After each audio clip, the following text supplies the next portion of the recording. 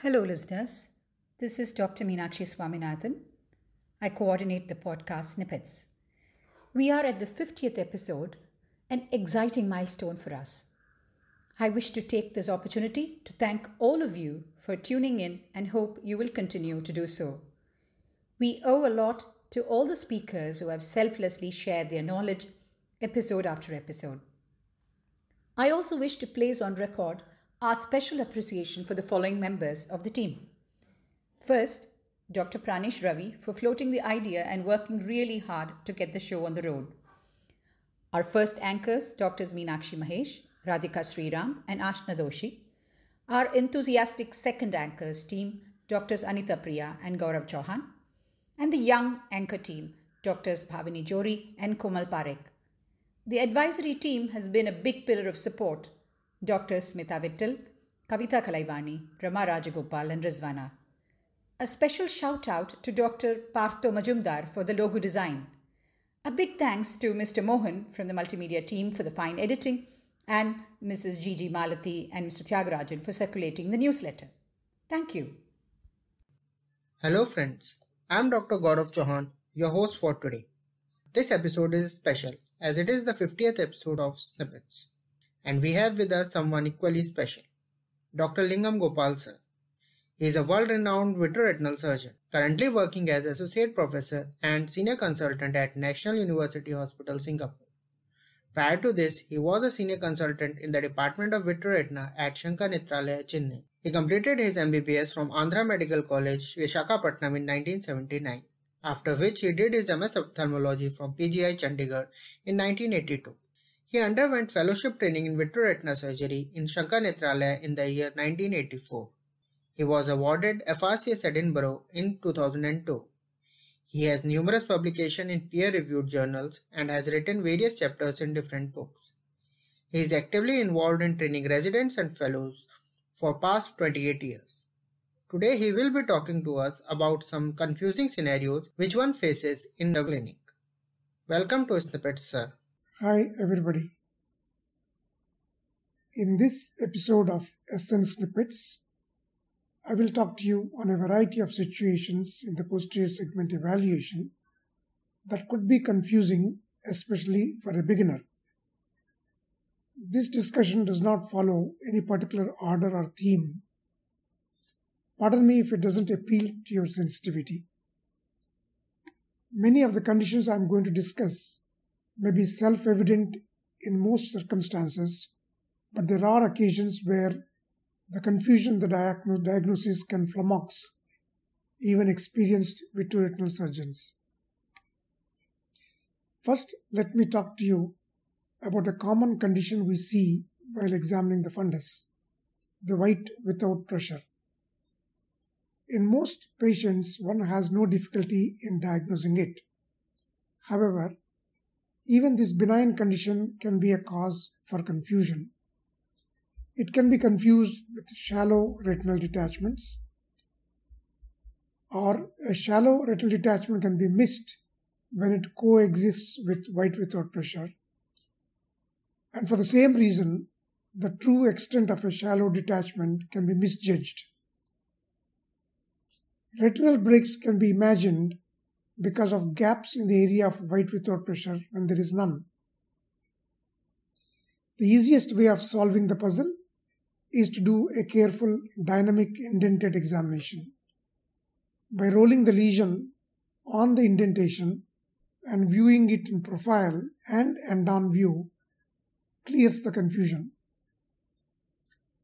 Next, let us address the issue of enclosed oral bay. These can be confused with peripheral retinal breaks. Again, an indented indirect ophthalmoscopic evaluation will clear the confusion in most cases. One can clearly trace the ora serrata and find that the dentate processes are protruding and enclosing an area of pars plana epithelium, thus mimicking a retinal break.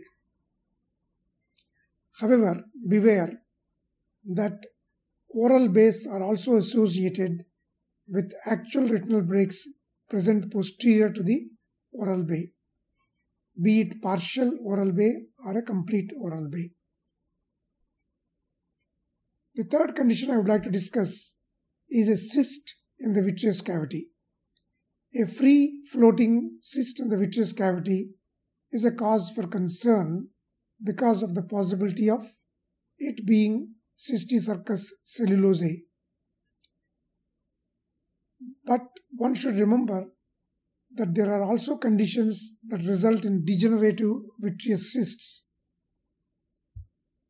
Degenerative cysts have been identified even in a normal looking eye, in eyes with lattice degeneration, and also in eyes with retinitis pigmentosa, in which condition almost 6 to 7% of cases can have this kind of vitreous cysts. These degenerative cysts can be pigmented or non-pigmented. Now, how do we differentiate them clinically? When we examine them on slit lamp by microscopy for an extended period of time, you can identify sometimes undulating motions of the cyst wall in a case of cysticercus, but not in a degenerative cyst. The cyst wall in cysticercus also has a typical golden pixelated luster, which is so characteristic that it can be very diagnostic. So what is needed is a very careful critical evaluation and thus avoid an unnecessary surgery in a patient with a degenerative vitreous cyst. The next condition we'll discuss is senile retinoschisis, which is often confused with peripheral retinal detachment, especially when it spreads just beyond the equator. We understand that senile retinoschisis is usually restricted to the periphery close to the ora serrata. However, on occasions it can spread up to the equator. Careful indented examination with indirect ophthalmoscope would reveal its true nature in most conditions.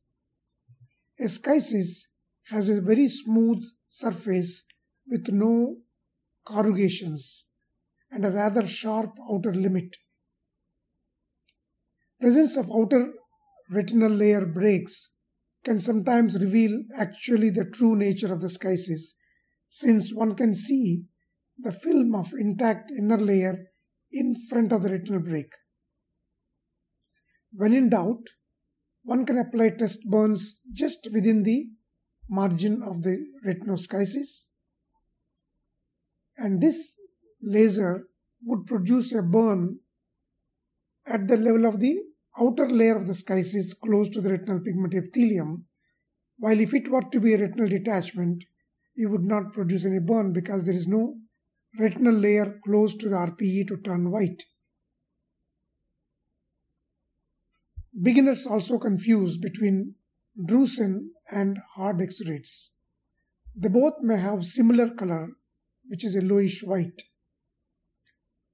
Hard exudates are located either intraretinally in any of the layers or subretinally but in front of the retinal pigment epithelium.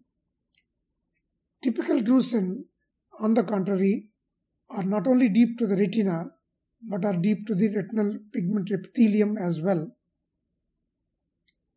Drusen are more yellowish than the hard exudates, and since they are located at a deeper plane, they have less sharp borders than hard exudates. Hard exudates are also brighter than the drusen. However, these are all generalizations. In a given eye, one can still have confusion whether you're dealing with hard exudates or drusen.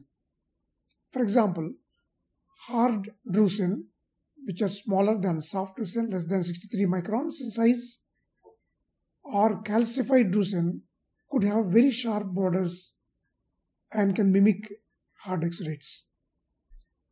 And if the retinal edema is present in front of the lesion, it can camouflage some of the features and cause more confusion. Again, in the presence of features of vascular retinopathy, such as diabetic retinopathy, a coexisting drusen can be easily misinterpreted as hard exudates because one would be expecting hard exudates along with diabetic retinopathy and not drusen. One should also remember that drusen can be associated with choroidal neovascular membrane, which in turn can again give rise to hard exudates. The next lesion that I would like to discuss is a pigmented lesion in the fundus. And the common confusion is between a choroidal nevus and congenital hyperplasia of retinal pigment epithelium, also called as CHIRP. Careful evaluation will show that a choroidal nevus is more deeply located compared to CHIRP and is more dull brown in color compared to a dark black color of CHIRP. The lesions of CHIRP are also having sharp borders and often associated with areas of depigmentation within the lesion, causing lacuna, and the lesion itself has a halo around its margin. Choroidal nevi can be associated with drusen or lipofuscin skin on its surface. There is tremendous significance in trying to differentiate these two lesions since the management is entirely different.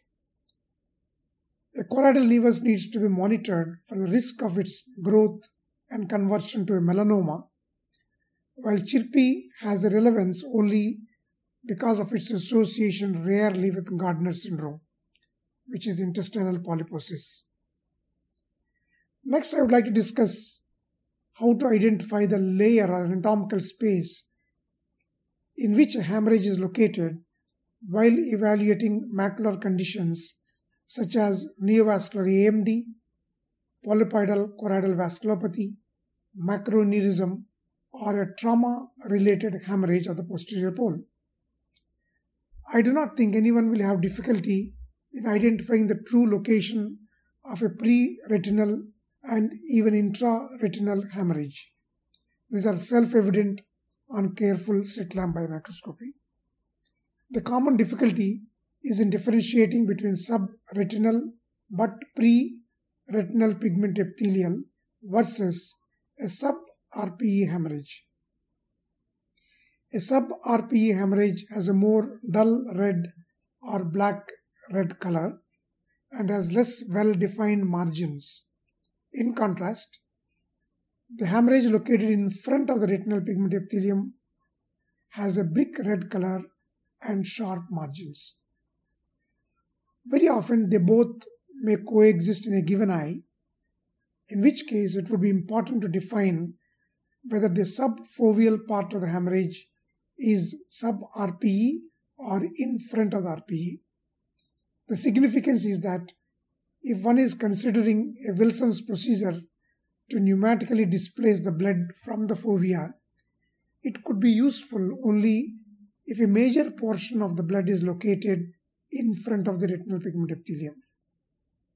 Sub-RPE blood cannot be displaced with the gas. Optical coherence tomography can be of tremendous value in locating the true level of the hemorrhage. Let's talk briefly about full thickness macular hole versus pseudo macular hole and lamellar hole. It's not always possible to differentiate between these lesions clinically, however carefully we examine the fundus with slit-lamp biomicroscopy. Very often we have to rely upon OCT for an absolute identification. However, a few clinical clues could be useful. The presenting visual acuity could be one important guide. A large macular hole is unlikely to be associated with very good vision, such as a 6/9 or better vision. In a pre-macular membrane with a hole that is mimicking a macular hole, one can often see the fovea through the hole in the premacular membrane. A lamellar macular hole can sometimes be associated with very good vision depending on the integrity of the outer layers, and hence visual acuity cannot be used to differentiate between a full thickness macular hole and a lamellar hole, or a lamellar hole and a pseudo-hole. A related issue is the difficulty in identifying the macular health in the backdrop of high myopia related changes in the posterior pole. We all know that high myopia could be associated with a macular schisis or a macular hole. One has to rely on OCT for a clear identification. The presence of posterior cephaloma and the posterior pole tessellation, sometimes even total absence of retinal pigment epithelium, makes it very difficult on slit lamp biomicroscopy to be sure of what is happening there. For the same reason, one strongly recommends the routine performance of OCT for patients with high myopia at every visit. Let's talk briefly about how to differentiate between RBCs and WBCs in anterior chamber and anterior vitreous. There are situations where this differentiation could be important for the appropriate management. Confusion can occur in circumstances when both can potentially be present at the same time or in the same situation, like in a post-traumatic or a post-operative condition. The clues to the identification on slit lamp examination are that RBC are typically half the size of WBC and will show subtle pigmentation because of the hemoglobin compared to WBC, which are white. However, this differentiation may not always be obvious.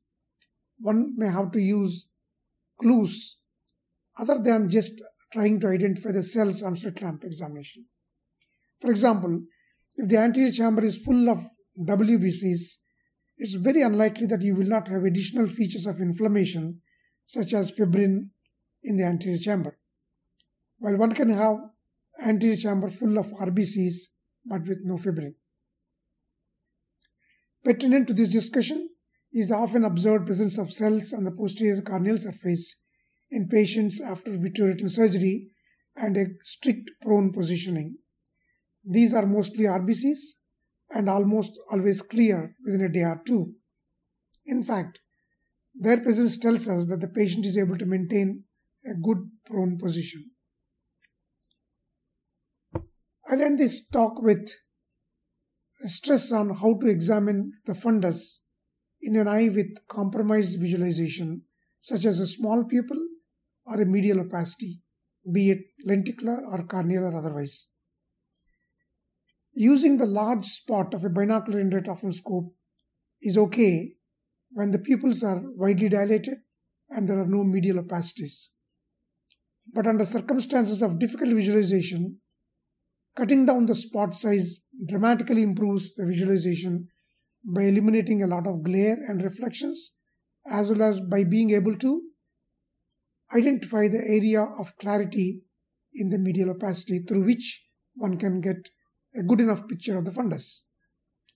Surprising amount of details can be made out despite what looks like a dense medial opacity if one uses the small spot and small pupil adjustment of the indirect ophthalmoscope.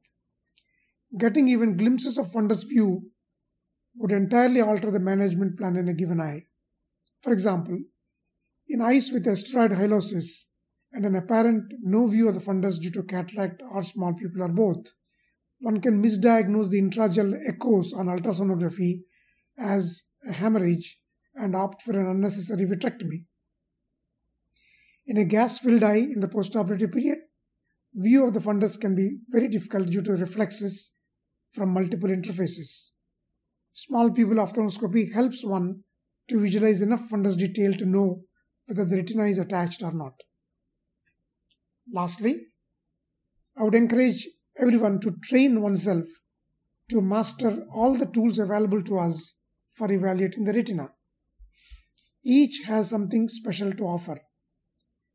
Indirect ophthalmoscopy should be coupled always with slit lamp biomicroscopy and vice versa. By this I mean that every patient that comes to you should have examination with both these devices for a proper evaluation of the fundus.